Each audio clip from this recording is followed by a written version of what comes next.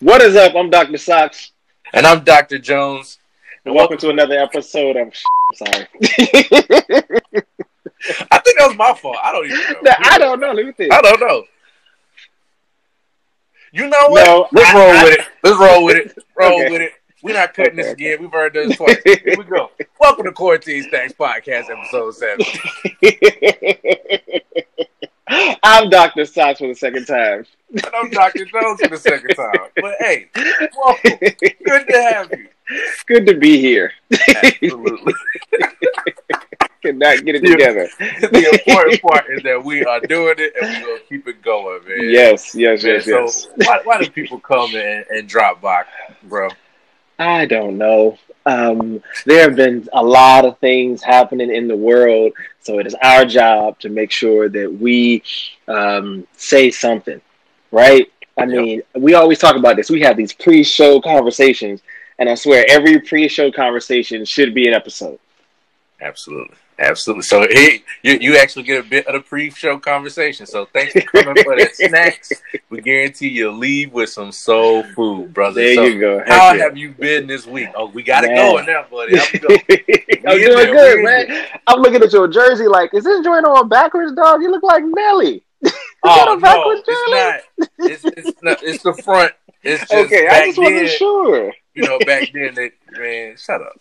I like it. No, I like it a lot. Yeah, all right, listen. But I'm good to your question. I told you, my line brother already said we like the educated kid and play. Yeah, right. And I got the hat flipped up today for sure. Here we go. Start the jokes off right. But to your point, man, I'm doing pretty good. It's been a productive week. Somehow my Friday ended up kind of slow, so that was nice because I needed that desperately. And then like yesterday. Like I said, it was a little slow, but it was really productive in some other ways. But the week, like I told you, my sense of time is all kind of screwed up, man. But start of Saturday morning with a new episode. I'm not complaining, bro. How about you? How you doing? Nah, man, I feel you, man. I think definitely I'm learning, like, really having to, like, hone in on the self-discipline, bro. Like, I'll start the week off strong Monday, Tuesday, Wednesday. I'm knocking out the park. Half of Thursday, I'm still there, too.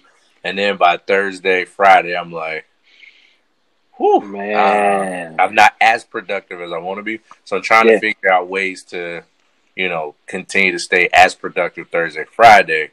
Yeah. But not missing the need for self-care and all this. Yeah. So just thinking about, I didn't work out this week. I will be honest to my folks. I didn't see you. I did not see you. I was looking for you. I see you was closing all your rings, sir. I'm like, but it holds me accountable, bro, and that's why we do it. And so, accountability partners for those who are, trying to work out, trying to maintain, mental health and self-care. It works, man. We both have Apple Watches, and we'll challenge each other. Thankfully, you ain't challenged me this week, because boy, I would have lost that competition. But yeah, man, seeing your posts on IG. Seeing you, it'll Bing be like, "Hey, lazy bum." Dennis worked out and completed all his goals today. So, what you doing? What you doing? I'm like, all right, cool. Yeah. But I'm gonna get back to it, brother. Yeah. Oh, I'm man. with it. So we talked about sneakers a little bit earlier, and I'm curious what you got. What's going on your end today, man? What's up? All right. So remember I told you, I think the first or second episode I brought the KD11s because whenever I wear like A&T stuff, that's the blue and gold pair of sneakers that but I was like, well, I guess I could throw and go back and get some old relics I have worn with this jersey at homecoming before. So we talk about the fact that we didn't get the shoes that we wanted when we were kids. But we made promises to ourselves.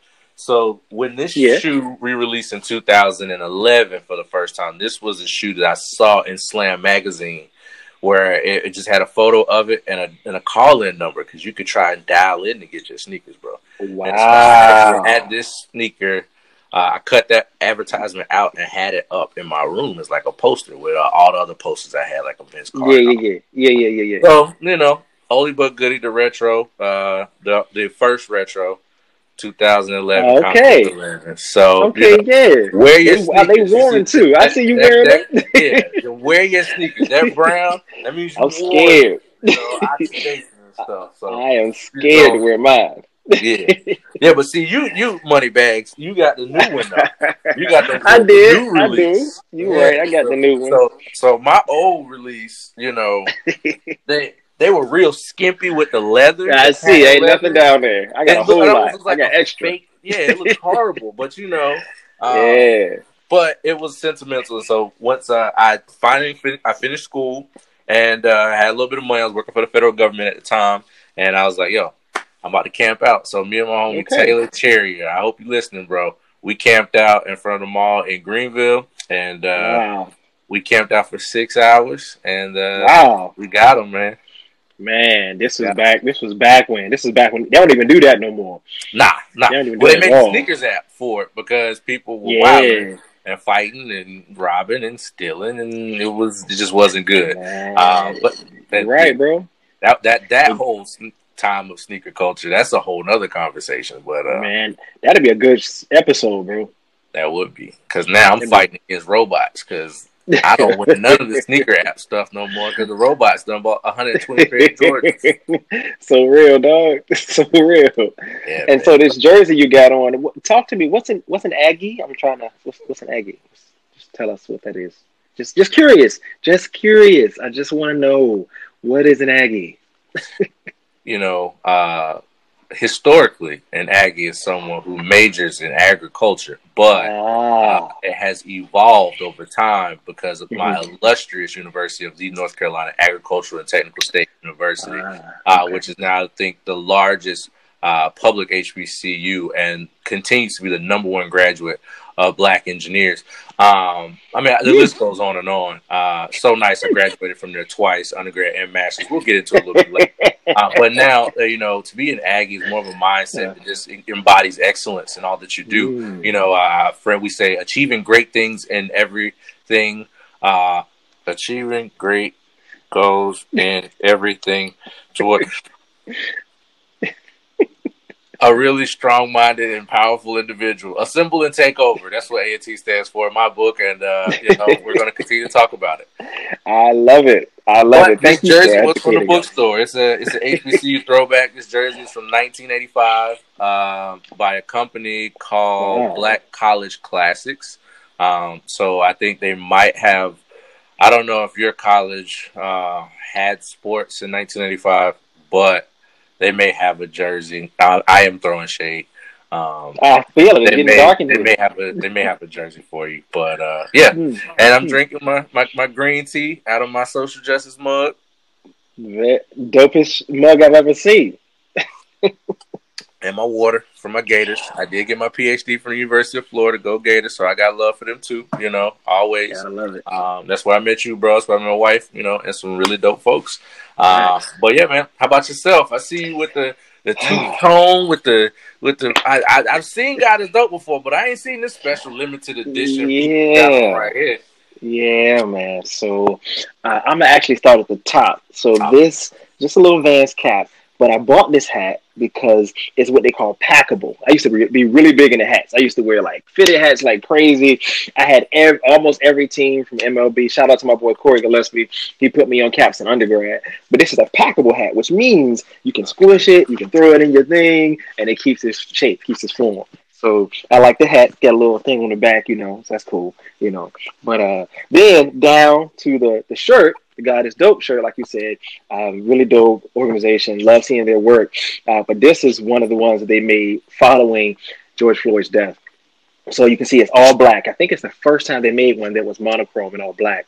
But then they've got I Can't Breathe in white across it. Of course, funny enough, when I go to Publix, when I'm walking around, I get a lot of eyes. And I'm always curious why I got eyes. And then I remember I got on this shirt.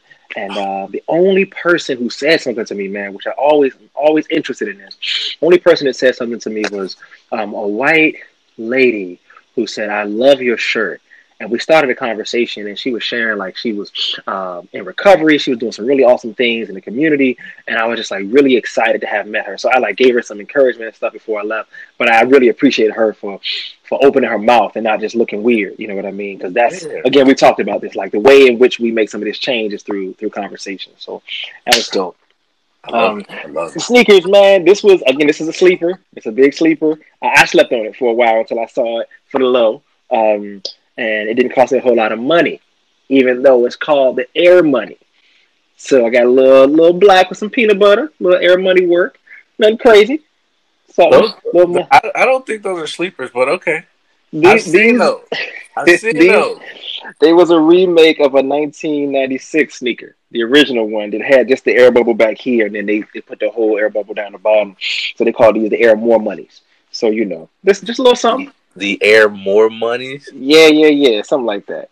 So that's Money Bag Yo. That's your name. So hey, I'll be honest, man. Listen, not being able to go outside has probably saved a ton of money, just like cooking from home. So there is more money bags out there. That's a good point. Now, some and some people really like to shop online, and that can also drain the pockets, because then when packages are coming from everywhere, so some of us are saving money, some of us are continuing to shop as though nothing changed. Whatever works. Just don't spend all your money online. I'm so thankful, and she'll hear this one day. I'm so thankful that I work from home, and she still works on site. They practice social distancing and things like that. Mm-hmm. But most of the packages come before she comes home, so I have a chance to.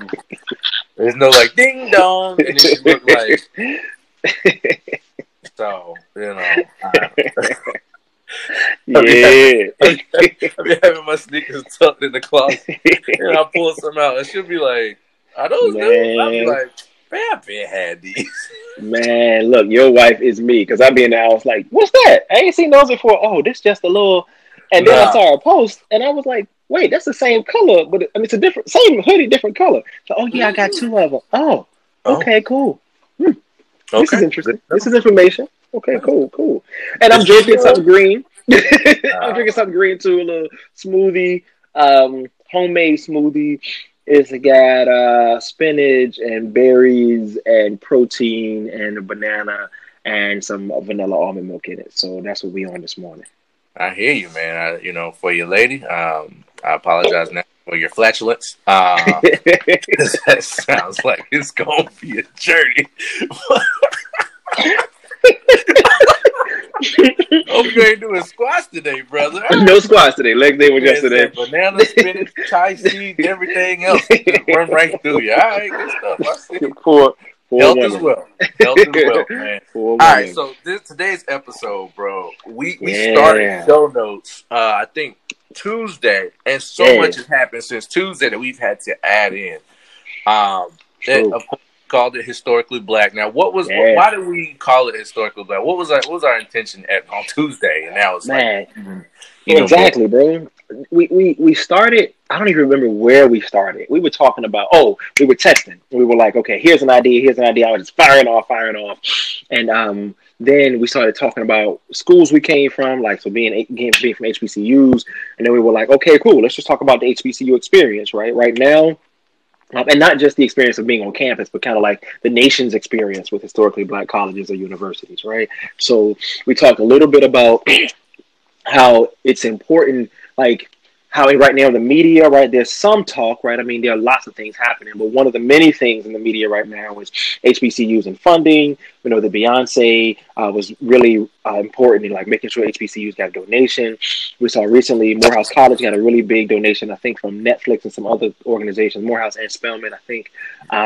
We've seen a lot of buzz about HBCUs, and plus we both went to HBCUs, so we thought that was important. And then, like I said, since we started there, then it just so happens that two alumni of HBCUs passed recently. So I think that all that stuff started to roll, and we were like, okay, this makes sense. This is the right time to talk about being historically Black. That's right. I love it, man. And we always have to fight the fight to as advocates for HBCUs.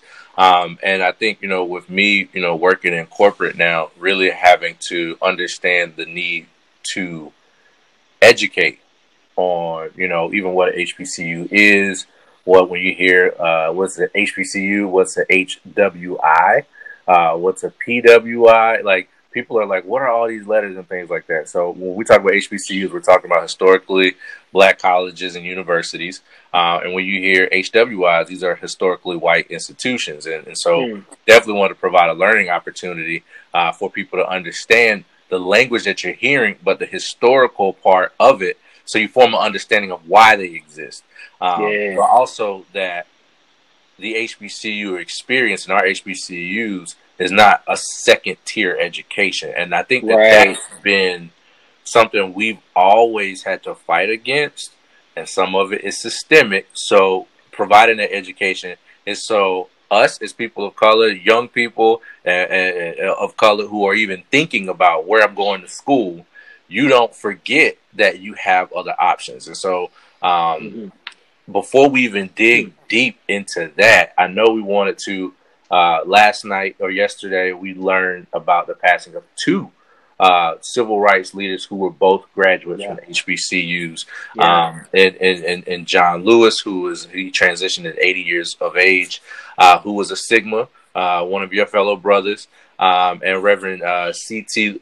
Vivian, he was 95 years of age. He also transitioned, and he is one of my Alpha brothers as well. Both were huge civil rights advocates, meant a lot to the world. So there's been some parallels, man, like seeing, you being Sigma, me being Alpha, seeing that happen yesterday. I was like, yo, we have to continue to carry the torch, and everyone has to figure out what part they're going to play in continuing our fight towards equity. So we took a couple facts. We did a little bit of research so we can provide you all with a little bit more understanding of who these men were.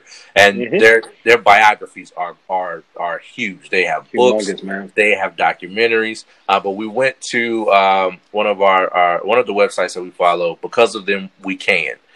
You can find them on Facebook, Instagram. And what they do, they provide education. So especially younger people can understand, like, because of them, we can. So providing that education. So we took a couple of facts from there, and we just want to go through because we are all about resource sharing. But did you want to talk about your brother, your sister brother, of John course, Lewis? man. You got to start with Go Mob. Got to start there.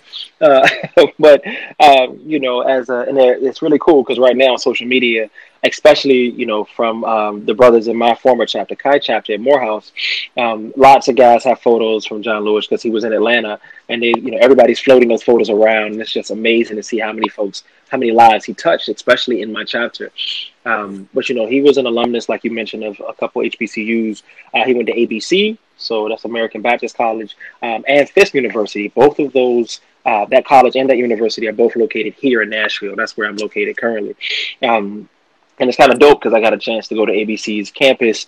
I think I told you that I got a chance to meet their president, which is really, really cool. It was a rally for a young man who was on death row. So they were doing some really special things. Not a rally, but it was a press conference. I'm sorry. And then Fisk University, I've got a couple friends. One friend that's a professor there that's at Fisk currently. So again, the history in Nashville is really, really interesting. He played a major role in desegregating some of the institutions that are located here, especially some of those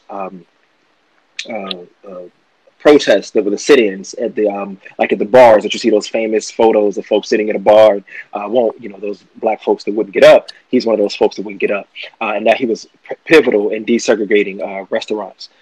So that was extremely important, and again, really, really glad that John Lewis was here, and I'm able to see relics of his work all around the city. So he was also one of the founding members of the SNCC, which is organization. I think it's called the Student. I wrote it down. Was the Student Nonviolent Coordinating Committee, and that was founded at Shaw University, another HBCU. If I remember correctly, that's in North Carolina, right? It is. He was also one of the original freedom riders, as well as was actually a Democrat, and I think he was one of the whips in the Democratic Party in the House of Representatives as a significant part in fighting for racial justice and equity.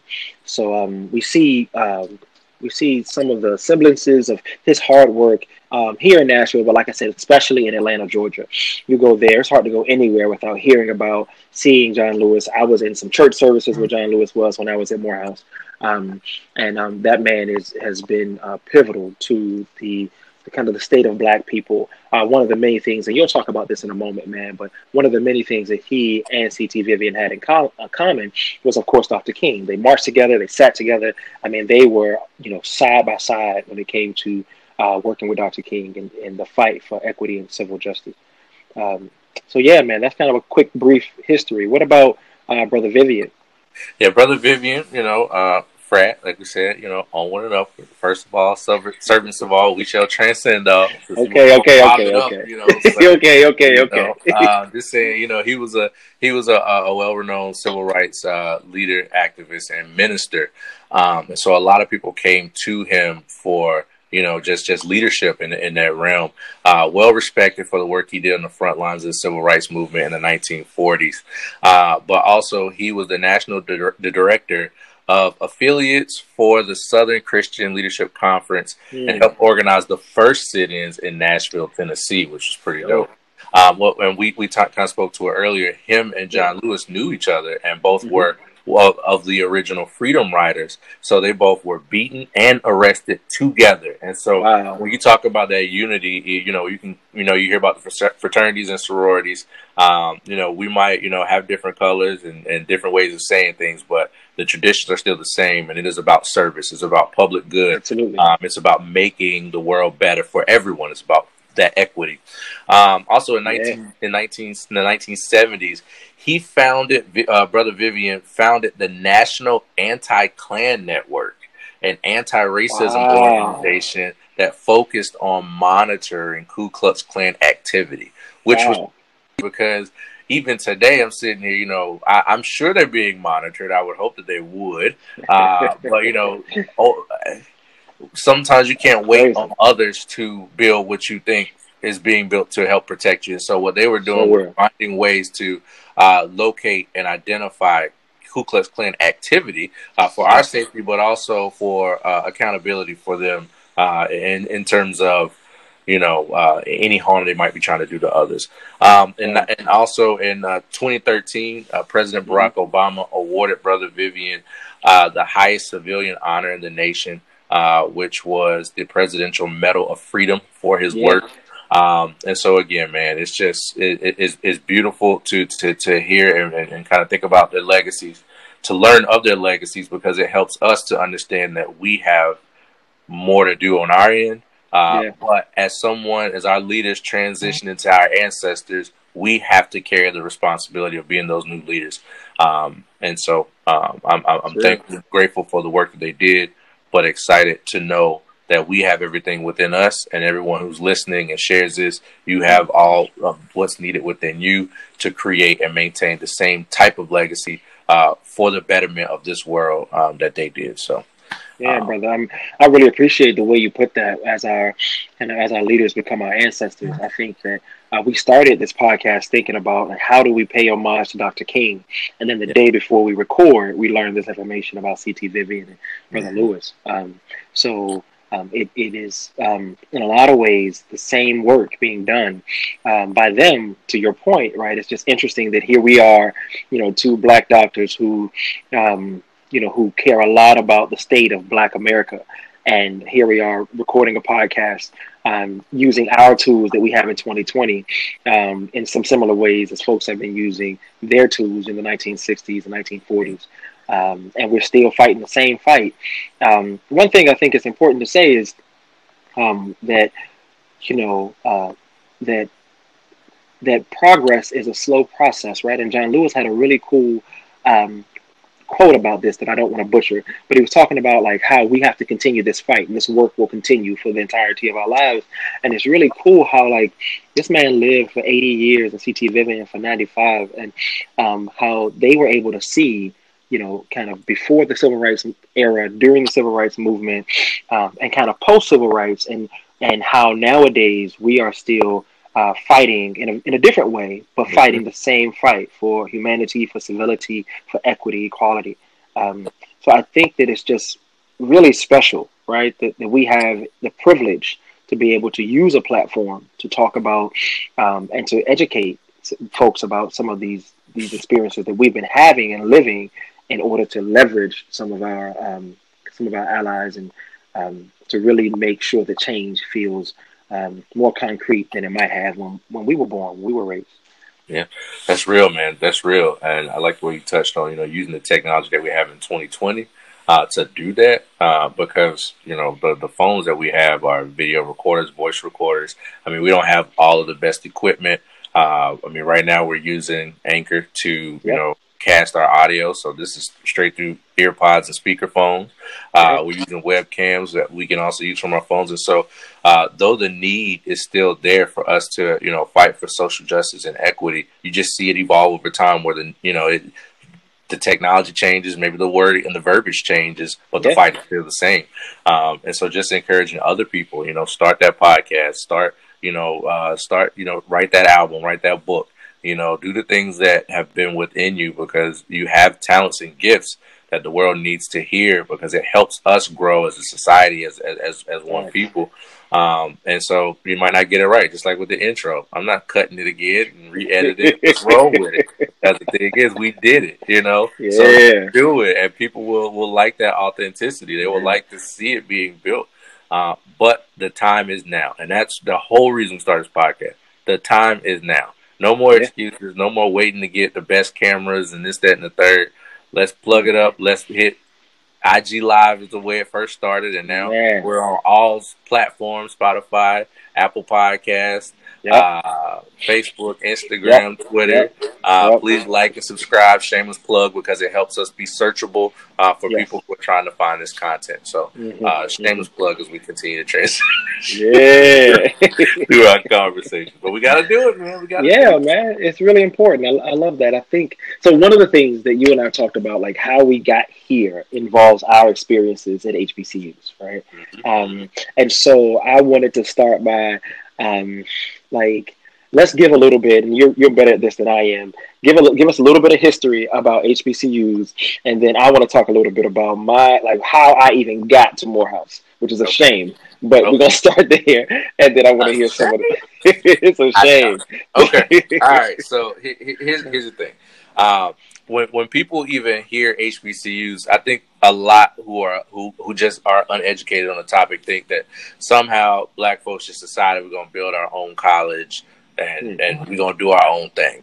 That was not the case. So we're thinking about post-Civil War and people, civilians within the country are trying to figure out ways to get educated.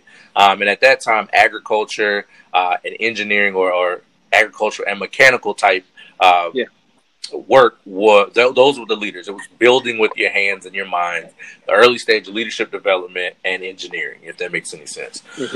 So most of your leaders were farmers, or they built the farm equipment, or they built the houses, they were they did a lot of things with their head in mind. So at that point, Abraham Lincoln was trying to find a way to create educational opportunities for the common man to be able to afford. So in 1860, they passed what was called the Morrill Act, 1862, my apologies. And that provided federal funds to create public land grant institutions. And remember, land grant, whenever you hear that, every state has a state college, right? So these land grant institutions were federally funded or heavily federally funded institutions, so the common man could afford to go to school and learn at that time, agricultural, mechanical type related things. So the A&M that you see, Florida A&M or Texas A&M, that's where the A&M, those are historical. So here's the thing. Because we've never had to deal with racial injustice, I'm shameless, satire. They wouldn't let people of color go. They wouldn't let us be there. They wouldn't let us go to for all men created equal except the blacks over there. And that's literally what happened. They wouldn't let you stay. It was like, no, not on my campus, right? So your black life doesn't matter. That's the way they approached it. All lives matter. But not all lives could attend your 1862 school. So I say all that. Weird. So we had, it was determined separate versus equal passed. And so now it said, well, you can have your school. So they established what were called 1890 institutions. Yeah. And so these were historically black college universities. These were supposed to be the sister equivalent in terms of resources and funding for black people to get the same level of public education.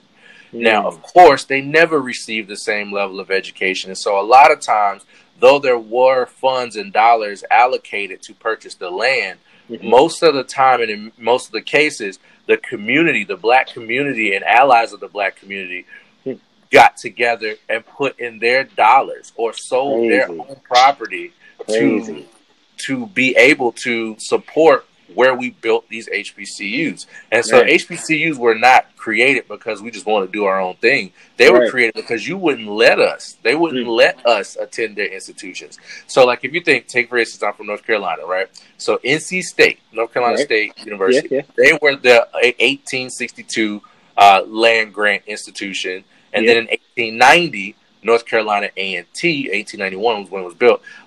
That's when it became the sister the sister state college for blacks to attend. Now, what we found too, when I was serving as student body vice president, we ran through some documents and we're trying to still, I don't know if it's been validated yet, but Dr. Judy Rashid, she was our advisor there. She was doing some research and she thinks that the first A&T students were actually originally at NC State, but NC State wouldn't let them on campus. So they actually had to study and attend classes in the basement of Shaw University.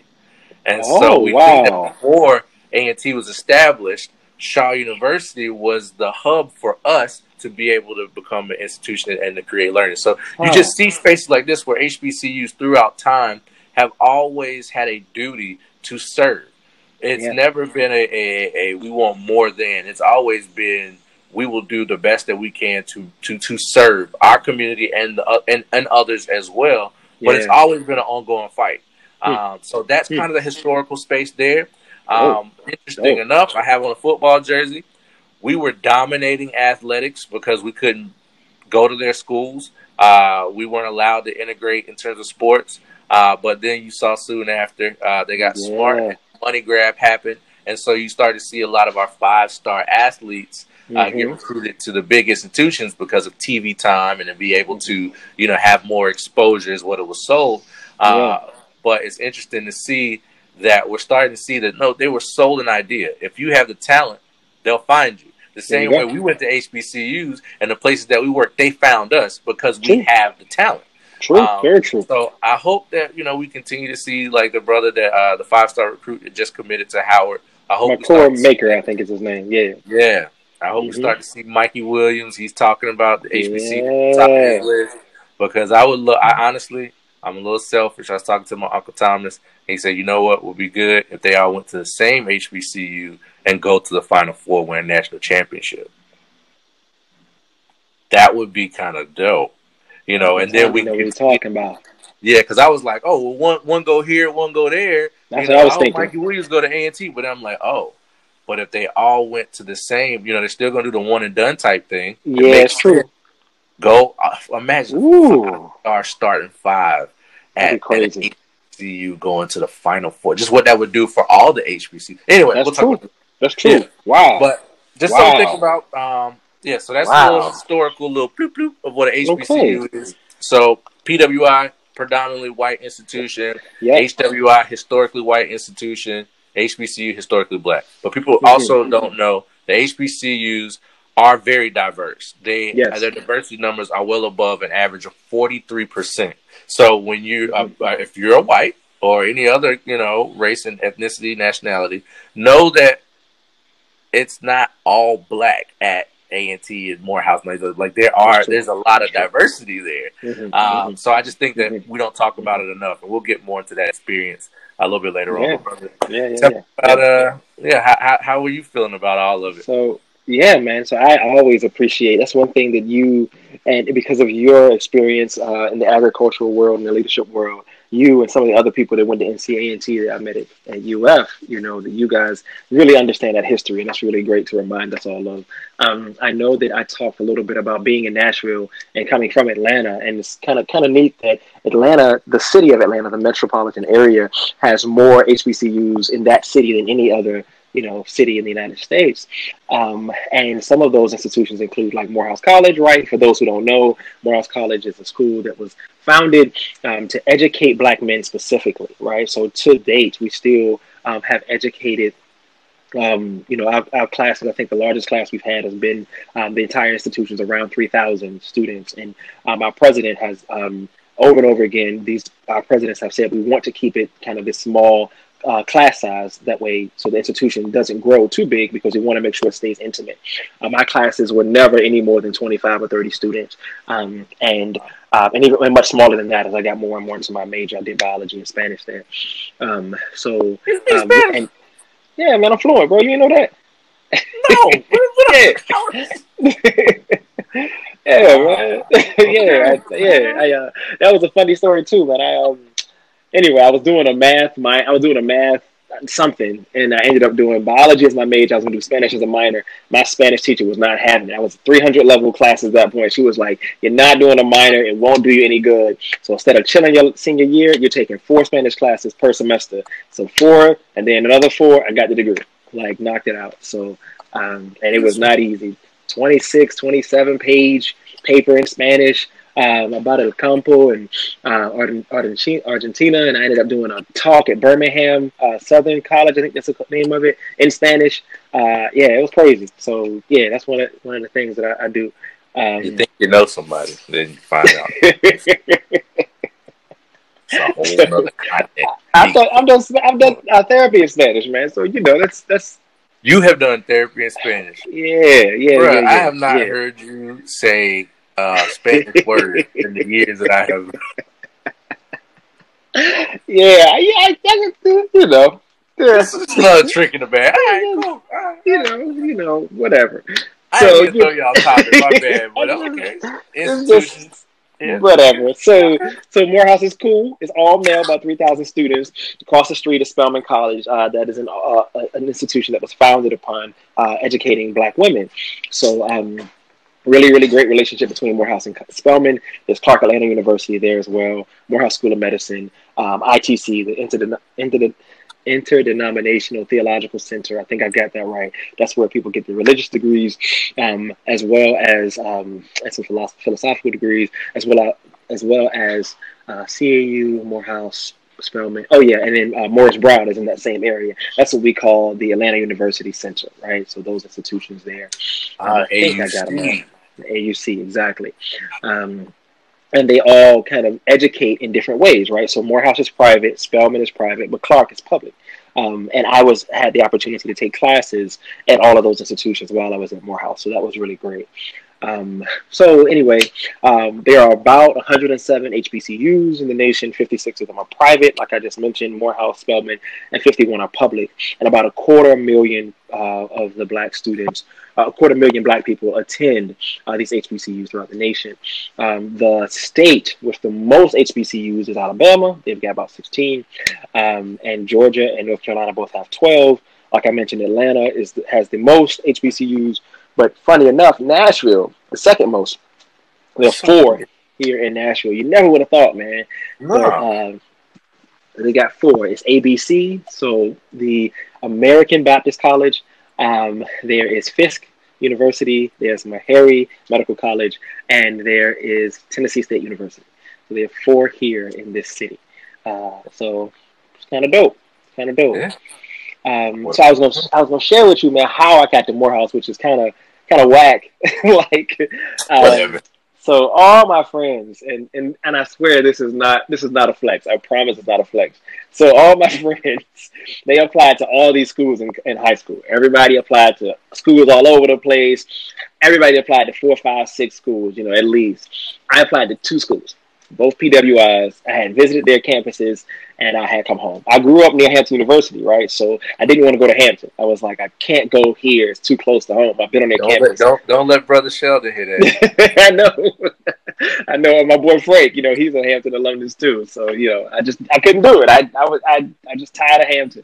I had to get out, get away from home. So I applied to these two PWIs. I didn't get in to either one of them. One of them had the nerve to send me 2 rejection letters just to let me know, in case you ain't know. Don't come here. Don't come. Don't come. Don't come. There's no place for you here. But we appreciate your application. Thank you. Yeah, so thank you for the fee, right? Yeah. They took that for sure. So then I really didn't know what I was gonna do. Right? I was smart. I had a lot of extracurriculars. My mama had already made it clear, boy, you turn 18, you got to get out of my house. Right? I don't know what you gonna do, but you got to get out. So my guidance counselor, he came to me and was like, "Hey, I went to Morehouse. Did you think about applying?" And I was like, I remembered going to a tour of Morehouse College when I was younger, like maybe 5 years before that. And I remember when I walked into the King's Chapel, which is where we hold a lot of our events, and Dr. King has a statue in the front. I remember. Did Dr. King go to your institute? Oh, the Dr. Martin Luther King Jr. He was an esteemed alumnus of this institution I'm talking about, the Morehouse College. Something like. So we were in the King's Chapel when I was about 13, 12, and they had said something like, a Morehouse man always has a pen. And that just always struck me. Like, I was like, so then they started talking a little more about how, like, when you go to an institution like Morehouse, we're going to do more than just make you like a worker. We're going to work on you being a man. And I remembered, like, as I got older, when that guidance counselor, when I was 18, had mentioned Morehouse, that's what stuck out to me. Like, so then I applied. Shortly after that, fast turnaround. They sent a man and a woman, one from Morehouse and one from Spelman, to my house to meet my mama, to talk to me. Shortly thereafter, I went ahead and applied, and they gave me a scholarship, and they were like, we really want you to come. And within probably 2 weeks, 3 weeks turnaround, I had already committed to go to Morehouse.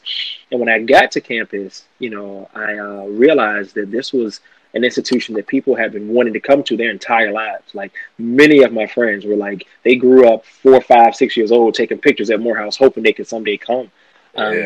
So I really, I know I took it for granted. I took the experience before I got there for granted. And in retrospect, it is the best decision I've ever made in my life. I mean, I am a much better man for it. And my experiences there really prepared me for the mostly white world, right? The professional world, circles that I run in. These are folks that I needed to have some type of confidence to be around, and the type of confidence and an investment in me, not just, from my teachers and administrators, like the conversations I would have at the lunch tables with some of these brothers that I would bump into, just like, hey man, let's just have lunch together. Really opened up my worldview and changed who I am as a man. So, I'm just really grateful that I didn't get into those PWIs. And then ended up going to the University of Florida, right, APWI, to gain my master's and PhD. So, thank you for not letting me into your school. Dr. McLeod. Dr. McLeod, thanks you. Who also speaks Spanish fluently. 37 million pages of fluent Spanish. All right. Next time I go to Miami, you got to come with me. Hey, as long, I'm Miami is not America. It's a whole different country. You got that right. You got that right. I migrated from Florida to Texas, so it's interesting too. Culturally, people think I'm Hispanic. Oh yeah. Before they think I'm black. Yeah, light skin and got the good hair. Yeah. So I feel bad, like when folks start speaking Spanish and I don't know any, because I took Japanese. Took 4 years of Japanese at North Carolina A&T State University. Wow. So, yeah. So I did not know that. Ohayo gozaimasu. Watashi wa jiren. You better stop cussing at me, bro. So, I don't know what you're saying, so I'm gonna take it as disrespect. I just kept it like, I ain't write a thesis on Japanese. Actually, I kind of lost interest when I saw where they saw black people, but it's the westernized view that was a big focus there. A lot of that is getting better, but I was like, good. But yeah, Mm. yeah. So North Carolina A&T, how I got there, man, it was very Right, right. interesting. I was at a brand new high school, South Central High School. 30 Birds, first to fly, first graduating class, and I never heard about HBCUs at school. At home, my mother went to North Carolina A&T State University Wow. in 1970s to do theater. So she was always like, "You just need to see, you just need to go." But at that time, it's like your mom is telling you something, so you think you're a grown man. You're like, "Okay, I hear you," but if it comes from somebody else, you might, or if you experience it yourself, feel like you made that man decision for yourself. Yeah. So I didn't even really have it on my books. I wanted to go to Carolina. I idolized Vince Carter, and he was at the University of Chapel Hill. Oh yeah, studying African American studies. I did not know that. They have the major. I wanted to do it. At that time he had gone to Toronto Raptors. They were like in the playoffs and the finals. He played a finals game, but he went back to finish his degree and graduate, and then flew to the next game, right? And so I was just like, "Oh, this is so dope! Like, they must be doing something right there." And so I wanted to go to Carolina. I always was a Tar Heels fan. I just wanted to do that, right?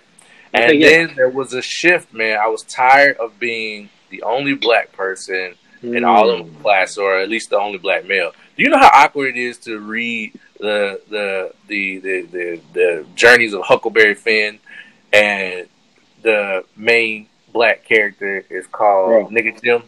Bro, I do know that feeling. I didn't want to be that person. Am America. Bruh. Like, and I had to watch my friends, say N-word and be uncomfortable. They didn't say the N-word. Boy. But they would be like, they the would fact say that N-word. I'm a student seeing this, and I feel like I'm representing my whole race. Mm-hmm. Do I flip a table over? Do I throw a chair? Do I sit there? Am I invisible? Do I go limp? I was tired, and I was really like, yo, why? It's not that any of my counterparts and my classmates were any smarter than any of my other friends. Yeah. It was just, some just didn't know to do the honors, the AP, or just didn't think that they could do it, and they didn't see anybody else that looked like them doing it. Yeah, that's true, dog. That's true. So it wasn't until I had started the application process, I was really gung-ho going to Carolina.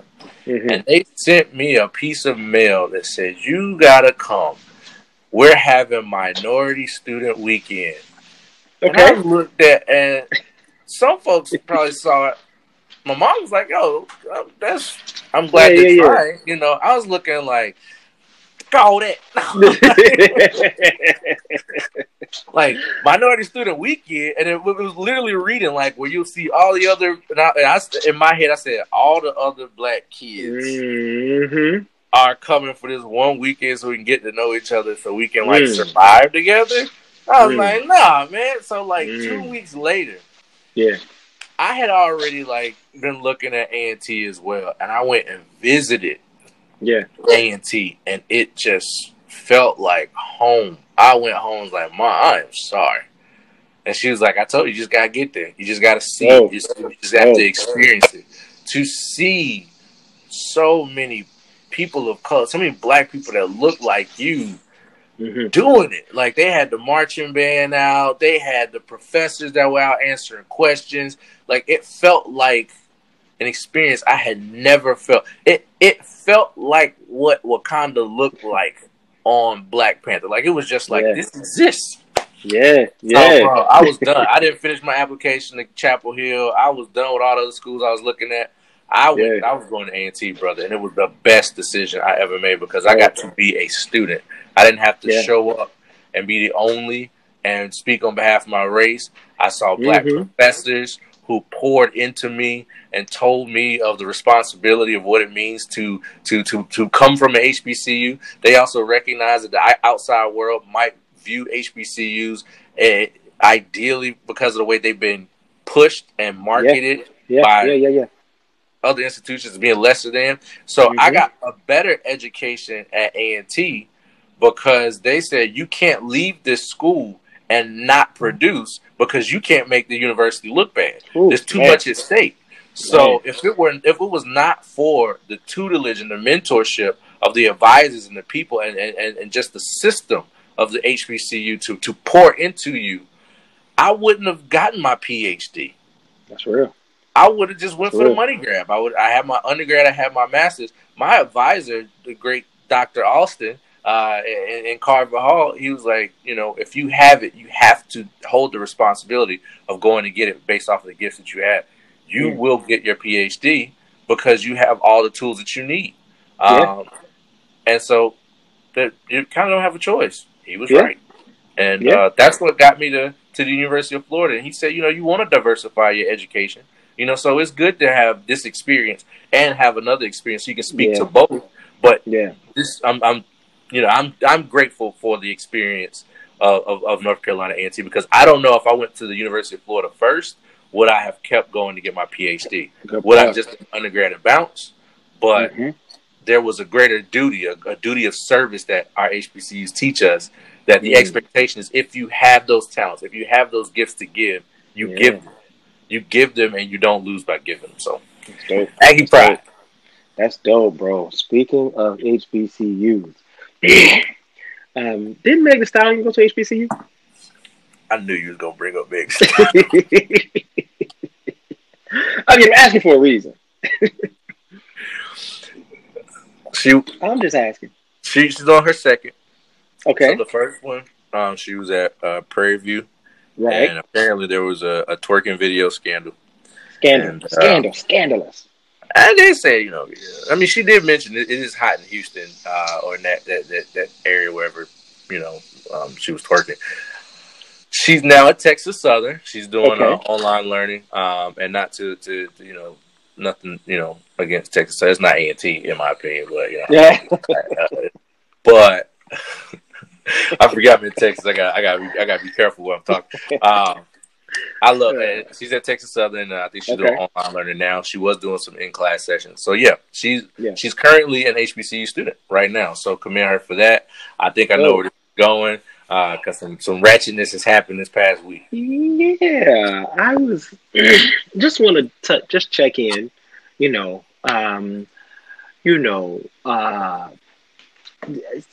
Then Tori, who shot her? That's all I want to know. Who shot her? She was shot, right? Let's start there. She was shot. In the foot. Shot in the foot. She's okay. She's okay. She's alive and well. She did tweet, she's traumatized. Okay. And I can understand that. Okay. So apparently she was in, Hollywood Hills. According to IG Live prior to, she was with Tory Lanez. Canadian rapper, and I think Kylie Jenner was there. Okay. Tory Lanez is the guy that got the hair plug thing in the top, right? He got the hair did. Yeah. Okay. Yeah. He ain't been broke in a minute. I don't know if you've seen that. Yeah. Right. He just gone independent. Looked like he was on a wave. He was riding a wave. Yeah, it's true. If what has happened, supposedly she was shot. And they're looking to see if it was more of a domestic assault versus domestic. Right. So we're still waiting for more details. Okay. But if Tory Lanez shot Meg Thee Stallion, let's hope not, bruh. Let's hope what not. In the world are we doing? Well, I don't put myself with we. That's ignorant. I ain't got nothing. What in the world are they doing, bruh? But so naturally, I found myself making jokes because it's like, what? Like, it's so it doesn't make any sense. Like, y'all are riding this wave. Like, how does stupid stuff like this happen? And then I was like, but I'm not supposed to laugh. And then you brought up a good point. Help me to understand how to process through this. Yeah. I think what I was saying was, that like, so jokes are important, right? And this is why I have a really close friend, Alberto Ortega, and he and I talk about comedy all the time. He's a professor, I think, in economics currently, and all we do is talk about stupid stuff in comedy because we have to balance the gravity with the levity, you know, like trying to find some ways for things not to be so heavy. So once I figured out that Megan Stallion was okay, and then she got shot, and then she's alive and well, everything's cool. And the same comment we made in the last podcast, right? To find some ways to cope with the stress that's happening right now, right? Yeah. And you know, like the coping can look real different, right? It can look real different. In fact, I was talking to somebody yesterday about Dave Chappelle and his recent 8 minutes and 46 seconds, I think was the name of the special, right? That was on Netflix most recently. And Chappelle is normally a guy who we think of as hilarious, you know, always making us laugh, saying silly, funny stuff. But this was dark, right? This was really, really dark, and it really involved a lot about George Floyd. Like I talked about the show earlier, a lot about George Floyd and other people who have died. But I thought about how he's using his platform, right? He is coping in the way he knows how to cope, right? He is a comedian. People are expecting to laugh. And his decision was, this is how I'm coping right now. So y'all gonna get that work, right? And so sometimes, you know, only thing I care about when it comes to coping is that you're finding a healthy balance between, you know, the things that are important to you, like, and also the things that would be able to kind of like create some sense of safety and some sense, you know what I mean? Things that matter to me as opposed to like may harm somebody else. But as long as you're doing things, I always feel like in moderation, but I mean, you know, moderation can look different for different people. Finding ways to cope with the stress and the heaviness and the quarantine and the, like, you know, the working at home and all that stuff. Sometimes that involves like media. You know, sometimes it involves social media. Sometimes it involves watching TV and laughing. I got a show I love to watch. It's real stupid, but it's important to me. It helps me stay alive, right? It helps me cope. So laugh. Yeah. Laugh, but also, like you said, that balance, man. Because like the memes have been what I have laughed at. It's like, man, like y'all are really creative, you know. With these memes, but you know, we found, you hit on the point, man. We laugh through the pain in a lot of situations, and but the key is to remember to not forget about why it's painful, or to, you know, to keep that focus on the balance. So, you know, I wanted to make sure we could talk about the human side of us, like a natural, you know, knee jerk. It might not even be. It's not the right reaction, but it was the authentic action to talk about, and then to delve deeper into the responsibility that we have to talk a little bit more. And I think that I really wanted to express too, you know, on this podcast, we do our best job to honor women, honor our LGBTQ folks, our Black and brown people, and our white friends and family as well. We try to honor everyone. And so she did mention in one of her tweets, man, you know, she's been taken aback watching people kind of laugh at her trauma, and she's like really traumatized and going through it right now. And she mentioned like Black women having to always, you know, kind of be disrespected in a way. Yeah. So I wanted to bring it to light because I think it's a part of balance that we have. You know, why would we do the same thing? And this is a you know, not necessarily something we have to answer on a podcast for each other, but just you know, thinking about culturally, like, would we laugh at someone else if the role changed? If it was, you know, I would hope so, but you have to take the time to self-reflect and evaluate. Like, I'm for one, we knew she was okay, and we knew that, you know, physically, but not mentally. I mean, of course, right. But also recognize, we have to be held accountable to make sure we're thinking about how are we protecting the most marginalized folks. And right now, I think it is the Black woman. You know? And we appreciate you all for the constant work and the way you support us as Black men. So I think it's just important for us to mention that, and then to kind of drive home that, you know, for Meg, we hope that you're okay. If Tory indeed was the shooter, done, bro, done. No respect. No respect at all. Well, I mean, of course, you know, more information as it comes out. Yeah. perspective in terms of if he had anything to do with that. Yeah, that thought. Period. I won't even let that. Like, that thought. Yeah. But if it was like an accidental thing, right. Like if it was an accident with no intention to like even point or harm her, like it was like, he dropped it. Weird, right? Something like that. Mm-hmm. Cool. But yeah, we gotta hold our brothers accountable. We gotta hold everyone accountable the same way. So that's real, bro. That's real. Yeah. So we can laugh at the beginning, but we gotta talk about the weight and the seriousness. Exactly, the implications, man, for sure. Yeah. So yeah, man. So BLM update. Got to make sure to give some folks some of that information. We usually try to give folks an update on like what have the changes been in the past since our last episode, and we haven't seen enough change. Like there's we've seen like our social media feeds have changed, right? For the worse, right? We haven't seen enough kind of continued conversation around oppression of Black people. Specifically, Breonna Taylor's death is the one that continues to stay at the forefront of my mind. We have not seen the arrest for the murderers of Breonna Taylor, and I know the justice system is a slow one, but it doesn't seem so slow for certain people.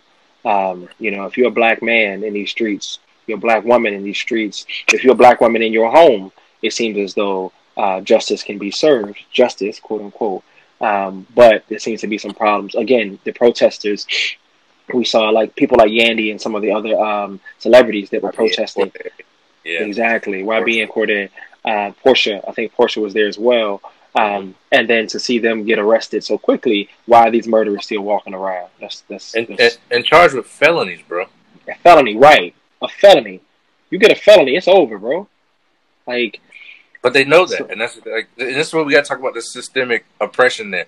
If you know that felonies and those types of things disproportionately affect marginalized people, and it was Black and white allies, like it was a diverse group. Yeah. Oh yeah.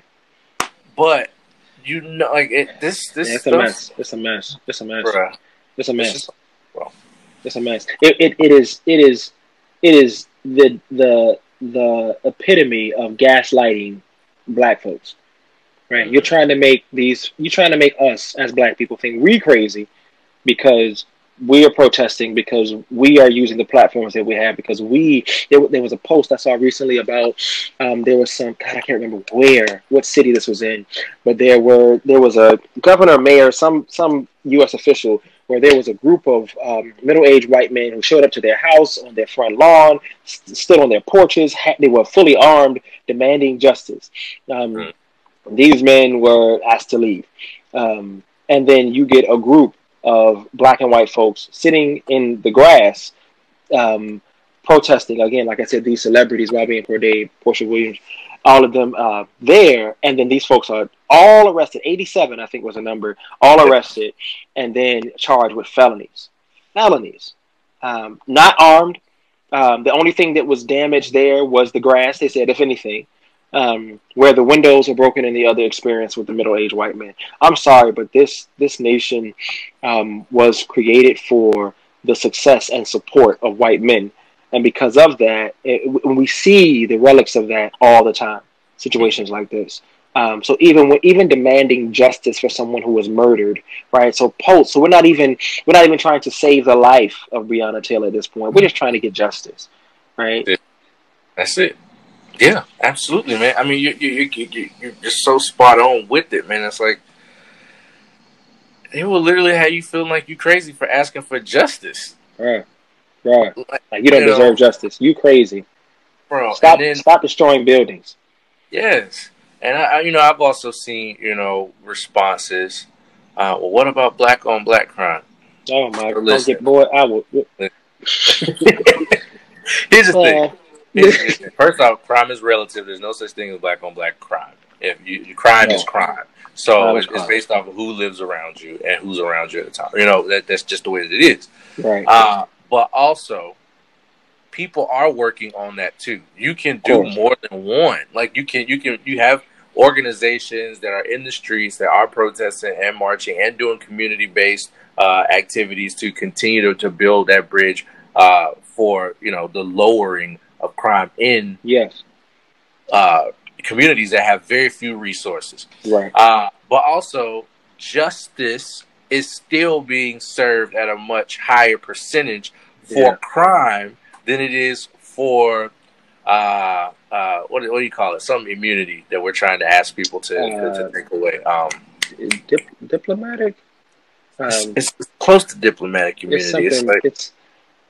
This is going to bother me because it's very important because they've been talking about it with Joe Biden. We got to make sure we get it right for our folks. Qualified immunity. Qualified immunity. So, police officers, qualified immunity allows you to almost, in a sense, make a mistake and go to a wrong house and kill somebody and can't really get the same level of charges as if a normal person outside of the police or someone in that position of power did the same crime. So qualified immunity is one of the big things that we've been pushing, and people have been pushing Biden and Trump to talk about and discuss as we talk about equity. But yeah, man, Black Lives Matter. They matter. They always matter. They always have mattered. Always will. No one else's life can matter until Black Lives matter. You got that right. Well, all lives can't matter until Black Lives matter. So technically, all lives can't matter yet. Okay. Because you're not acknowledging the fact that Black lives matter and have not been acknowledged. Speaking of Black lives, Keisha, you know, Keisha Bottoms. Keisha Bottoms, fool. The one that's the mayor of Atlanta. Yes. Brian Kemp need to stop. That's all I'm gonna say. Brian Kemp need to stop. You know, he has sued the city of Atlanta, aka Keisha, because she wants to mandate the wearing of masks in the city where there's this huge explosion of COVID. So he, as the governor, says that you cannot do that at the city level. She, in fact, quoted quite a few cities in Georgia that had already made these mandates, Savannah, Georgia being one of them. And what he said was, what she said was, if these cities have already had this in place, why are you now suing Atlanta, Georgia for doing this? For asking folks to mandatorily wear masks and to be able to enforce it. So he big mad. I don't get it. I don't understand. It's more to the story. I don't know what the more is, but it's number one, she a Black woman. Let's start there, right? This goes back to your point earlier about Megan Thee Stallion. Us not protecting our Black women. Number two, there's got to be some history, right? I mean, Kemp, he might feel intimidated. I don't know what the situation is, but all I know is which does happen, right? And there's the whole stop being intimidated by strong Black women, strong Black anything, right? Absolutely. That's true. Because you know you get it at work. I know I get it at work, and I know our Black women get it for sure, right? This fear that if Black people are powerful, then that somehow disempowers me, right? So again, back to white fragility, but later for that. Your boy Brian, he was like, okay, well, no, you can't mandate masks. Keisha was like, we are going to mandate masks because we want to be safe. Boom, he's going to sue her. So now we got to figure out what to do. And she made a good point about, well, that might be a really bad use of taxpayers' money. Would be, yeah. Well, you know, he probably, you know, when I hear the word suing, I think of a Cheeto that has a really high office position, right? I mean, probably pulling those from. Yeah. So, and I don't want to. Exactly. I don't want to jump too far. I just want to say this because this was pissing me off when I was walking around early this morning about the whole Lady Antebellum, where the group Lady Antebellum was trying to change their name, decided they were going to change it to Lady A in support of Black Lives Matter. But as they did that and got rid of the Antebellum, there's a Black woman who's had the name at Lady A for a very long time, and Lady A Antebellum is now trying to sue this Lady A, the Black lady, who was in blues, I think, either blues, jazz, one of our genres, let's put it that way, and they're trying to sue her for the name. But this is how they support Black Lives Matter.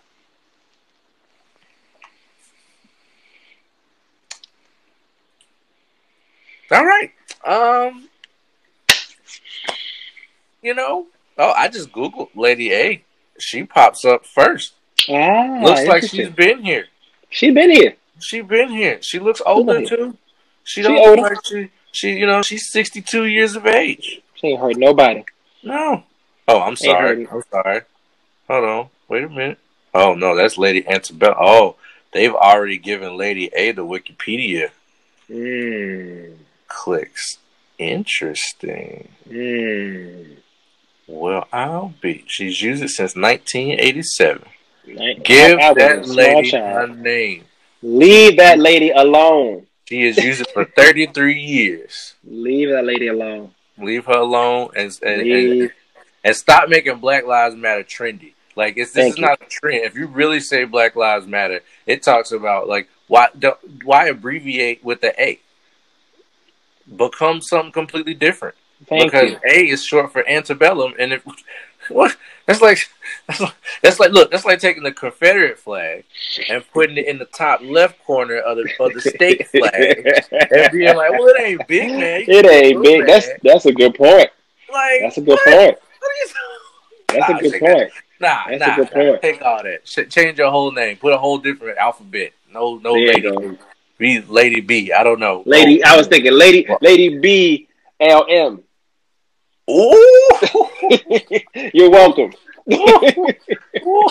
I like it. Make sure they give you 15%, brother. I need my coins. Yeah. I got a question. I know this is not in our show notes, but kind of it's out of the blue. Man, what you been listening to, man? What's in your iPod right now, or your iPhone? Because everything is connected. Man, I'm ashamed of some of the stuff I'm listening to because I'm listening. Okay, I ain't gonna be ashamed then. Okay, so right now I happen not to be listening to Lady Antebellum. That's not what I'm listening to. Nope, I'm skipping that currently. I'll give it some time to settle down. But what I'm bumping right now, man, is T Grizzly's last album is going hard right now. I mean, the intro. I can't stop spinning the intro when I'm in the gym. I mean, that is a problem. Okay. All right. I was bumping XXX's last album. I like that one. That was pretty good. That's kind of smooth to go. And rest in peace, rest in peace. Definitely appreciate that. Lil Wayne put out a little workout mixtape, little small EP. Got a couple tracks on, about 5-6 tracks. That's pretty good. Lil Wayne put out a workout mixtape? Yeah, it's like 5 tracks. I think one of them we've heard before, but like the other 4. Then you got like a track with like Doja Cat and stuff like that. It's just a little something you threw together. It's cool. It's real low key. And let me think. Is it Tiana Taylor? I think she just put out a project that was pretty good. She did. Very, very good. And actually, my homeboy just put me on the Colors performance from Leanne LaHavis. Love Leanne LaHavis. She's a great R&B musician. I love her music. She's great acoustic. I mean, just really, really special. And I think that's kind of where I am right now. A little bit of Leanne, a little bit of rap, and of course Rod Wave's last album. I'm on that pretty hard. That's pretty cool. Okay. I like that a lot. Yeah. What you listen to? Man, so this week has been a little different, man. I've been really in like the modern R&B bag. I don't even like I've been, I picked up my saxophone last weekend. Yeah. And, I think it might have been inspired from Masego, very talented saxophonist, performer, featured on a lot of really good songs like Ari Lennox. He got some songs with FKJ. But man, dude is just super talented. And I went down the rabbit hole from listening to some of him to listening to Sir and some Sir early EPs. Bro, it's just been, listen to Ari Lennox, but really in the mellow bag, really appreciating. And Division, OVO Sounds Division, bro, they've been killing. So I just been very excited to know that, for a moment, we had talked about neo soul R&B, not necessarily the wave right now. We're seeing a huge resurgence of that talent, and I just think that right now in this bubble, I'm getting to explore so many different sounds. Of quality music that just sounds good in the house. I'm in the house. I need the vibrations to be in the house. Now next week, actually today, when I get back to closing my rings on my watch, I'll be looking for you. I'm definitely gonna throw in that T Grizzly and go for it. Ace Hood. Ace Hood is my album's hard. That album hard. The new one hard, boy. Mr. Hood, you know, congratulations to him. Just got married to Sheila. Yeah, dope. Bro, so yeah, the Ace Hood been heavy rotation for me, man. Oh, His old stuff, you know, Trust the Process 1 and 2, bro. Oh yeah, 2 undefeated. The mindset, just to be able to go but get some of that positive hip hop into you. So if y'all looking for somebody that gives you that positivity, not necessarily like, you know, bang bang shoot them up all the time. Right. Ace Hood is a good guy for that. I think with every album, he's getting more and more intentional of the healthy mind state, but also execution of like that. You need that internal voice to be like, go get it. You can do it. That's motivate. True. Like, that's I appreciate it. That's true. That's my rotations, man. Yeah, man. For those who need the bang bang shoot 'em up, I'm saying stick with T Grizzly because he definitely. I was telling my girl, I was like, man, like I feel bad because you know these ain't the most positive experiences, but I resonate with some of this stuff, man, and it helps me push. You push your weight up your chest. I need somebody to come in. Man, I need you to shoot me up out of here. Yes. Now, any Lil Wayne mixtape, boy, you talk. Don't let me get on. Cardio with Wayne. All right. So we might have to start a music podcast too. But man, before we wrap this thing up, I think we've definitely done our full over an hour session. So we're gonna break this up into 2 parts. IG.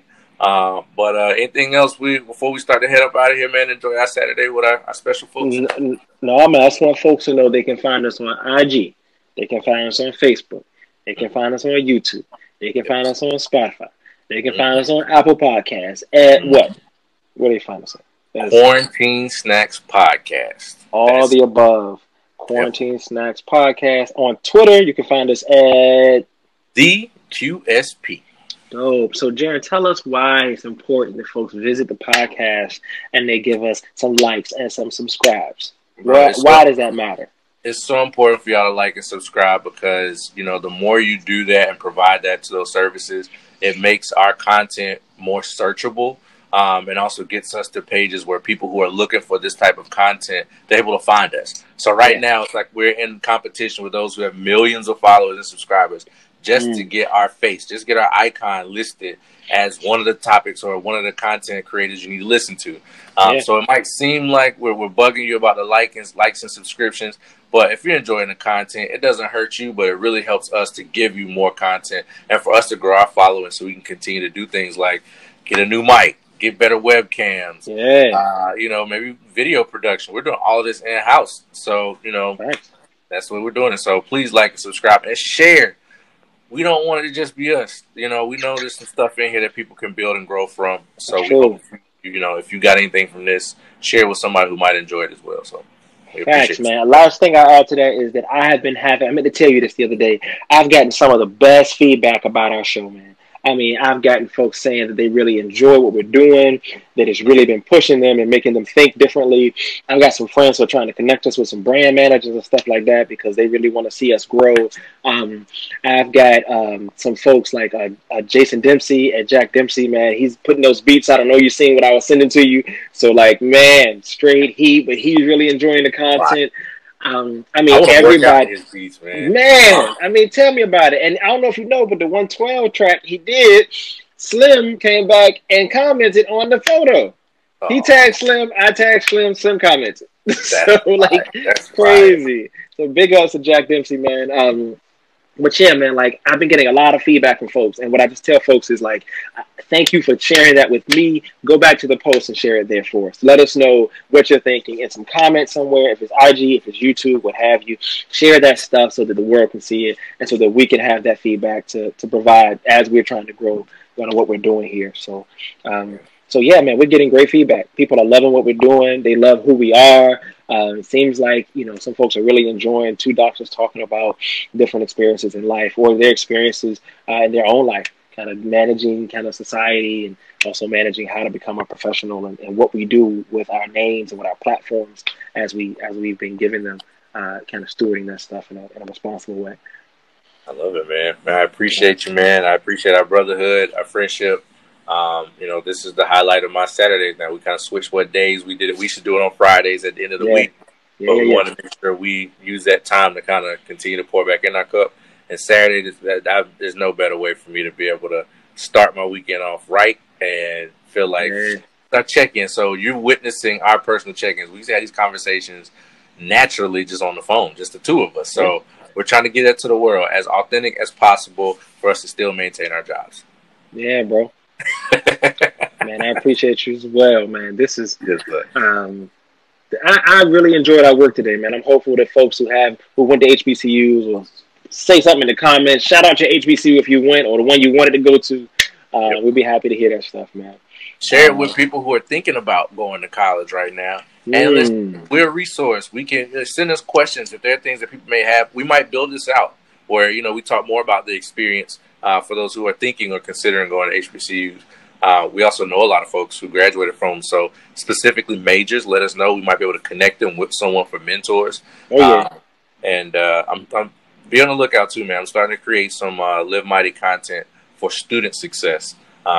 So that's coming too, bro. So looking forward to it, brother. All right, man. Brother. All right, man. Well, I'll see you next time. I'll probably talk to you before then. All right, sounds good, man. And thank you all for listening. Thank you. Keep snacking. Keep snacking. Peace. Peace.